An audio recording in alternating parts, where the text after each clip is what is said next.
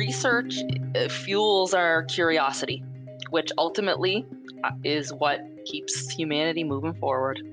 Whenever we do, a new research study, I always uncover something that I wasn't planning on uncovering, and it just expands and broadens our perspective to look at things from different perspectives than the one direction that we're thinking of. Research is important. It just informs implementation and it moves the community forward.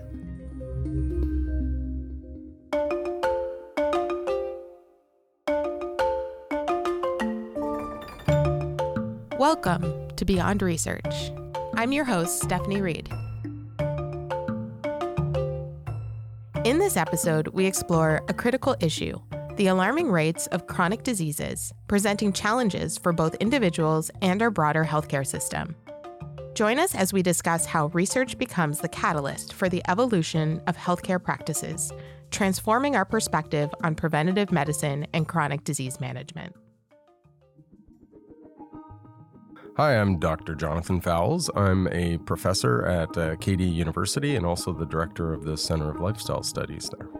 Since Dr. Fowles started at Acadia in the School of Kinesiology, he has built an internationally recognized health research program that explores how to prevent, manage, and treat chronic diseases. Hi, everyone. I'm Verna McKinnon, and I am a operations consultant with a focus on physical activity for Nova Scotia Health. I work for our primary healthcare and chronic disease management provincial network. In this role, Verna coordinates education resources, creates positions for exercise professionals within Nova Scotia Health, and leads the implementation of a physical activity practice support program. Her work aligns with the primary recommendations from the 2018 Exercises Medicine Nova Scotia report, supported by Dr. Fowles' research. Hi, my name is Joy Chigwe. I am the General Manager of Health Management at the John W. Lindsay YMCA here in Halifax and the Provincial Lead for the Live Well YMCA program. Joy is a clinical exercise physiologist. She is a former student of Dr. Fowles and completed her master's at Dalhousie University, where she studied cancer exercise. As provincial lead for the YMCA Live Well program, she implements findings and recommendations from Dr. Fowles' research. Well, thank you guys all for taking the time to join us here. I know you're all very busy, so we really appreciate you taking the time to chat with us this morning on this sunny Tuesday morning. And so to start, Jonathan, how many Nova Scotians suffer from chronic illness? In Nova Scotia, we have one of the highest rates of chronic disease in Canada, anywhere between 45 and 65% of Nova Scotians, depending on what age demographic you look at. Adults, 45% will have one chronic condition. If you look at people over the age of 65, the average is at least one. And over the age of 65, 2/3 of people have two or more chronic conditions. And diabetes is one of the most prevalent ones. It's been doubling every 10 years for the last 30 or 40 years, the prevalence rates. And that's partly because we also have in Nova Scotia an aging population. And we know that diabetes prevalence rates increase exponentially with age. And, those kinds of factors relating to that, and then there's the clustering of comorbidities that kind of come along with metabolic disease. So. Right. And can you tell us a little bit, because a lot of the work and research that you've done over the last several years has been focused on those living with chronic disease. Mm-hmm. Specifically, your first clinical trial centered around those with diabetes. Can you tell us a little bit about that? Yeah. So this would be about 2005, and this was when the evidence was emerging that exercise was, a potent thing to treat and manage many chronic conditions, and diabetes being one of them. So we wanted to do an intervention in the Valley in conjunction with the local hospital and utilizing their cardiac rehab facilities and program.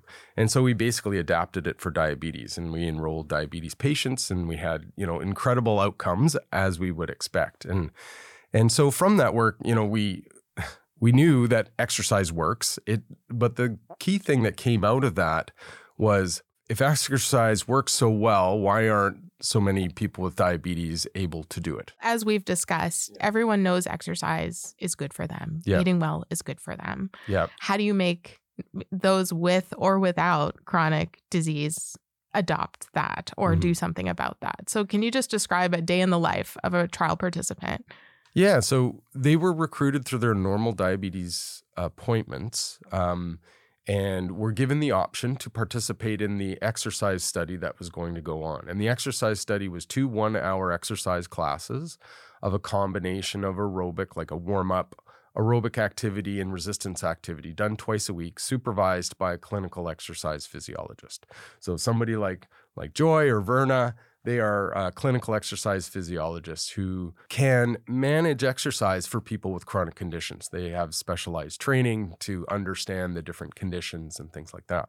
Basically, the trial participants would be given this option. So that's one of the things, is that it's voluntary participation, so that we recruited people from that diabetes center that was at the hospital, as well as a few adjacent diabetes centers that were given the option. And so we enrolled, I think it was 30 people with diabetes into the trial.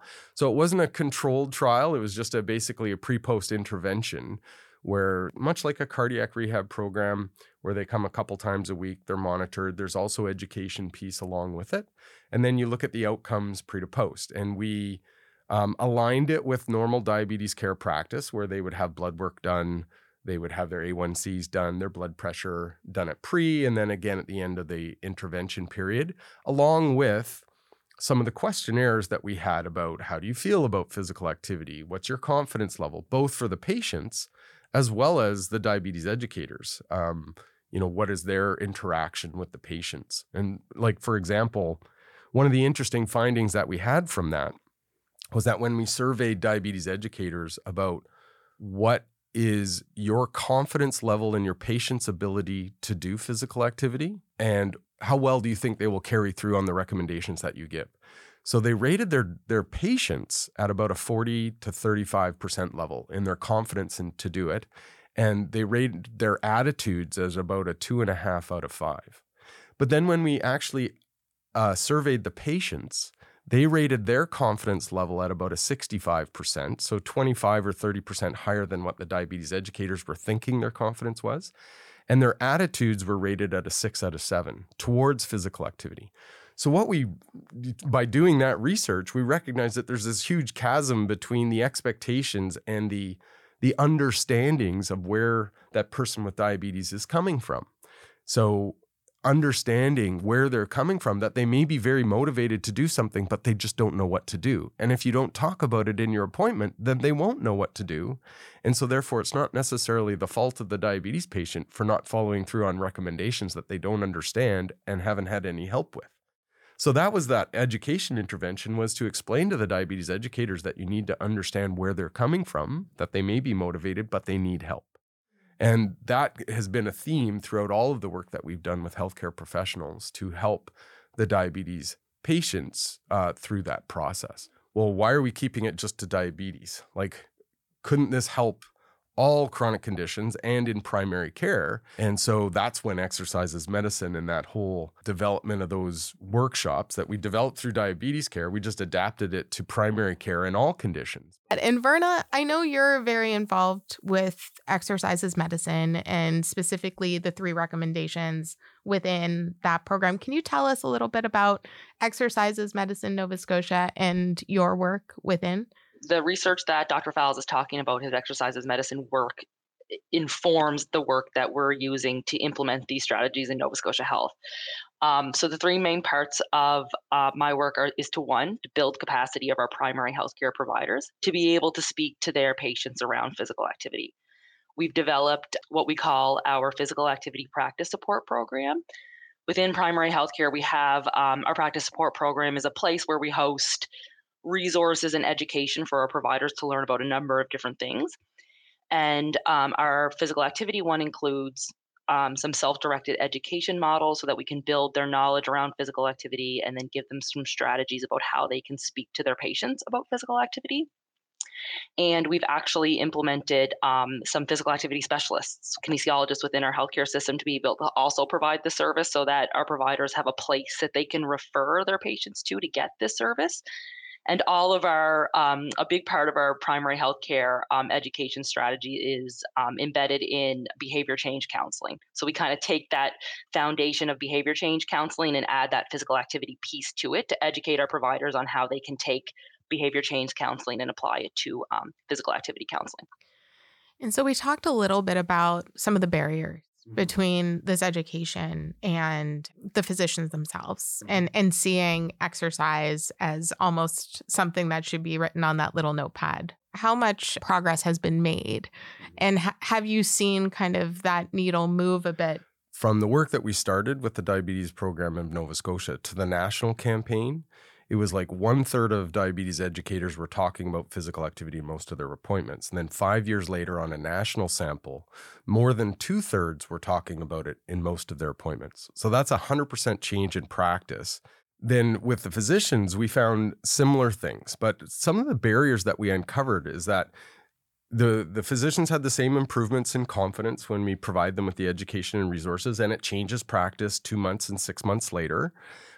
For the individuals. But what we identified for the physicians is they needed more people, places, and programs to refer. They didn't want to be talking about physical activity in a vacuum, and that this team collaborative approach, that they wanted to engage the patient and say, you should be physically active, but they also have the limits of time and expertise, that they wanted to refer to an exercise professional to take the ball rolling, and or refer to a community program that could help that patient make that behavior change over time.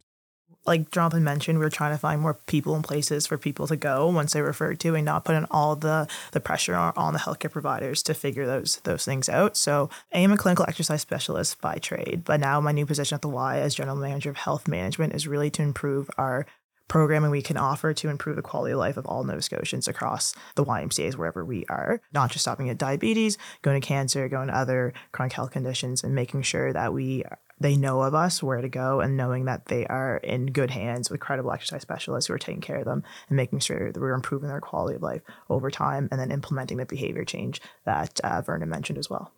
Yeah, and that picks up on some of the research that we'd done, where the number one barrier that older adults, particularly with a chronic condition, have about exercise is fears about their health condition and exercise. And so having people, places, and programs to refer to support them and empower them to be active in a safe place with clinical exercise physiologists that can support that. That was also something that was identified by just about every single healthcare provider that we surveyed in our Exercises Medicine Nova Scotia report. So Verna, I just wanted to ask you, if we have more people engaged in physical activity and exercise, what impact as a whole, and I know this is a big question, does that have on Nova Scotia's healthcare system? Well, I think the main idea behind it would be, Dr. Fowles has talked a lot about the impact that physical activity can have not only on the prevention of some of these chronic diseases, but also on the management.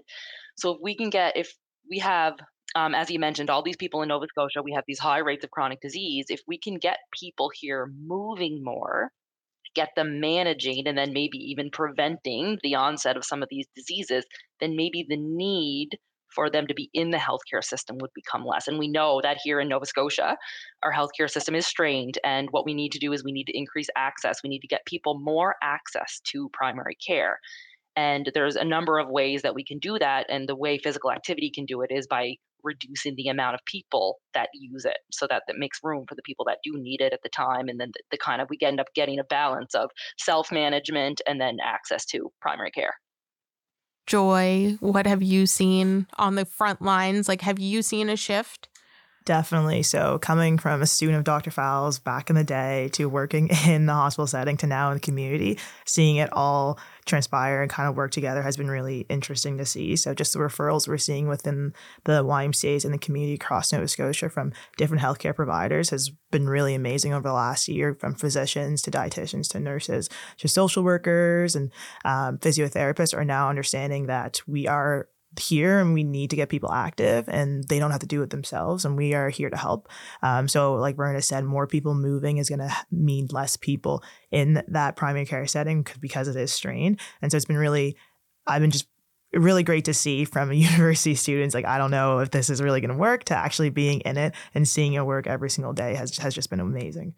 And I bet it's quite rewarding because you probably work with these patients or individuals for a longer period of time. Like, what kind of changes have you seen in people? So many. It's definitely a rewarding job to have, and seeing the spark light up in everyone's eyes saying, oh, I can do this. I can manage my health. I don't need to depend on my doctor to tell me exactly what to do. I can get those resources and tools within the community has just been I don't know how to put it into words. And then also the accountability and the community that's building, and seeing the YMCAs be that source in the community, because we're all about the power of belonging and making sure people understand we're here to help in many different ways. And so seeing people come in and just asking the right questions and getting the help and the tools and seeing how much more they can progress and manage their own health is just a great feeling for me, but I know for them, they're getting way more out of it than I am. So it's a great program to continue to have. And we're just so happy to be part of it and see people grow and be part of different lives and how we're changing everyone's quality of life. The one last story I wanted to tell was the very first one that we had with that diabetes program, which was we had one person who, an older lady, 68 years old, very immobile, came in with a walker, needed help to get down the stairs. There was 5 or 6 stairs to get down to the exercise thing. And, somebody asked her at the end of the 12 weeks, how has this program affected you? And she said, it's completely changed my life. She said, I used to need this thing. And she pointed to her walker. I used to need this thing everywhere I went. And she goes, now look at me. She takes the walker, puts it over her shoulder, and hikes up the stairs. And she goes, that's what's changed. And we see that so much with these programs. But it's because they've been supported in that process in a safe, progressive, overload kind of environment that meets them where they're at, but then builds them up not only physically, but also mentally and psychologically as well. You're giving them confidence and independence. Right. And that's the whole goal, is to develop that self-management that Verna talks about. That when people have that confidence and can manage those things on their own with their own physical activity, sleep, nutrition, those kinds of things, there's going to be less of them, seeing a primary care doctor. And that's what we get feedback from our doctors that we work with. Like we have 3 clinical exercise physiologists embedded in 3 collaborative family practices in the Valley. And they all say the same thing, that the physicians, once they see those patients that have seen the CEPs and done the exercise programs, that their medications are lower, their mood's better, and so that's when the referrals just kind of keep coming. I was just going to say they're probably more likely to refer. Yeah. And that's great. And Jonathan mentioned, Verna, you're working to get kind of these tools and resources into more communities, into more patients' hands. Can you speak to kind of next steps moving forward, long-term goals for Nova Scotia Health, and what you would like to see in the future? I think kind of where we're at right now is we need to build the relationship between the healthcare system and the community partners, and do a scan of Nova Scotia currently and say, what's available now and how can we all work together to one, give more Nova Scotians access to the resources that are available, make sure we're not duplicating work, decide, what is everybody's role in the process of physical activity, and how can we take those roles and responsibilities and work together so that we can get people more access to these exercise programs that are available. We're kind of in the early stages of the build the relationship, and as Dr. Fowles had mentioned, we need to bridge that gap between the healthcare system and the community. We need to learn what's out there and learn what we have, and then identify where those gaps are, and then see what we can do to kind of build that, to kind of spread and scale it so that more Nova Scotians have access to those programs within the community. My favorite thing about just getting to do this kind of work is to get to have this awareness and realization that it is that kind of top to bottom and bottom to top, side to side, and getting to kind of transition from being the kinesiologist on the ground that is working with people now up into this kind of leadership role, and getting to be here in Nova Scotia Health to create these opportunities for kinesiologists and create these opportunities for people to get active. And then I hope that in the future I hope that Nova Scotia is going to be the province where they say Nova Scotia has the highest levels of activity rather than the highest levels of chronic disease, and we can kind of change our profile here in Nova Scotia and ultimately reduce the amount of people that we have that deal with these chronic diseases and reduce the strain on our healthcare system. So big goals. Can you tell us a bit about some of the key outcomes from the research, not just the ongoing outcomes, but some of the other unexpected maybe outcomes of the research? Well, one of the things that we've done in our quality assurance evaluations, especially with the funding that we get from the province, is to show the worth of clinical exercise physiologists in practice. And so we have done cost savings analysis with the number of patients that we have in our programs. And we look at some simple outcomes such as, aerobic fitness score, blood pressure, muscle strength with a grip strength, a sit to stand as an indication of lower body strength and independence, and single leg balance tests. And you can use those numbers to infer what cost savings would be.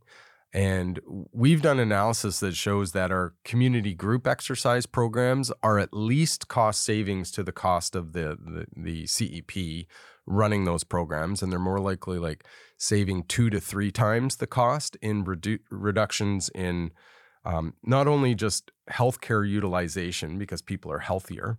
If you take somebody from being someone active to active, you save about $350 a year in just healthcare costs on average. If you take someone from inactive to somewhat active, it's about $600 a year in savings, just in reduced healthcare utilization. Specifically, when you're doing exercise and you're improving their strength and balance, reducing the risk of falls, you only need 11 older adults exercising for a year to reduce their risk of falls by about 40%, which means that 11 older adults, you're going to save 1 serious fall a year, which 50% of which end up in a hospitalization and 25% of those end up in surgery or worse. And so if you have 100 older adults exercising for a year, which is at least what we have in the Valley through our programs, you're saving 10 serious falls a year, of which 50% of those are going to be hospitalization or otherwise, which costs $25,000 to $30,000. So the cost savings of those CEP positions can be, the projections are anywhere between 2 and 10-fold savings of the cost of the position. And you can easily justify that. Yeah, so you can easily justify those in cost savings. Well, thank you all for the work you're doing in this space and continue to do in this space. And Joy, Verna, Jonathan, thank you so much again for taking the time to chat with us today. And we look forward to keeping on top of what comes next for your team and the research overall. Thank you. Thanks. Pleasure to be here. During this conversation, we've explored potential for transformative impact of research on healthcare practices. Our guests, Dr. Jonathan Fowles, Verna McKinnon, and Joy Chikwe have painted a vivid picture of purpose-led collaborative research extending far beyond the lab. We've explored some of the challenges faced by patients and healthcare providers witnessing the collaborative approach that bridges research, healthcare, and community.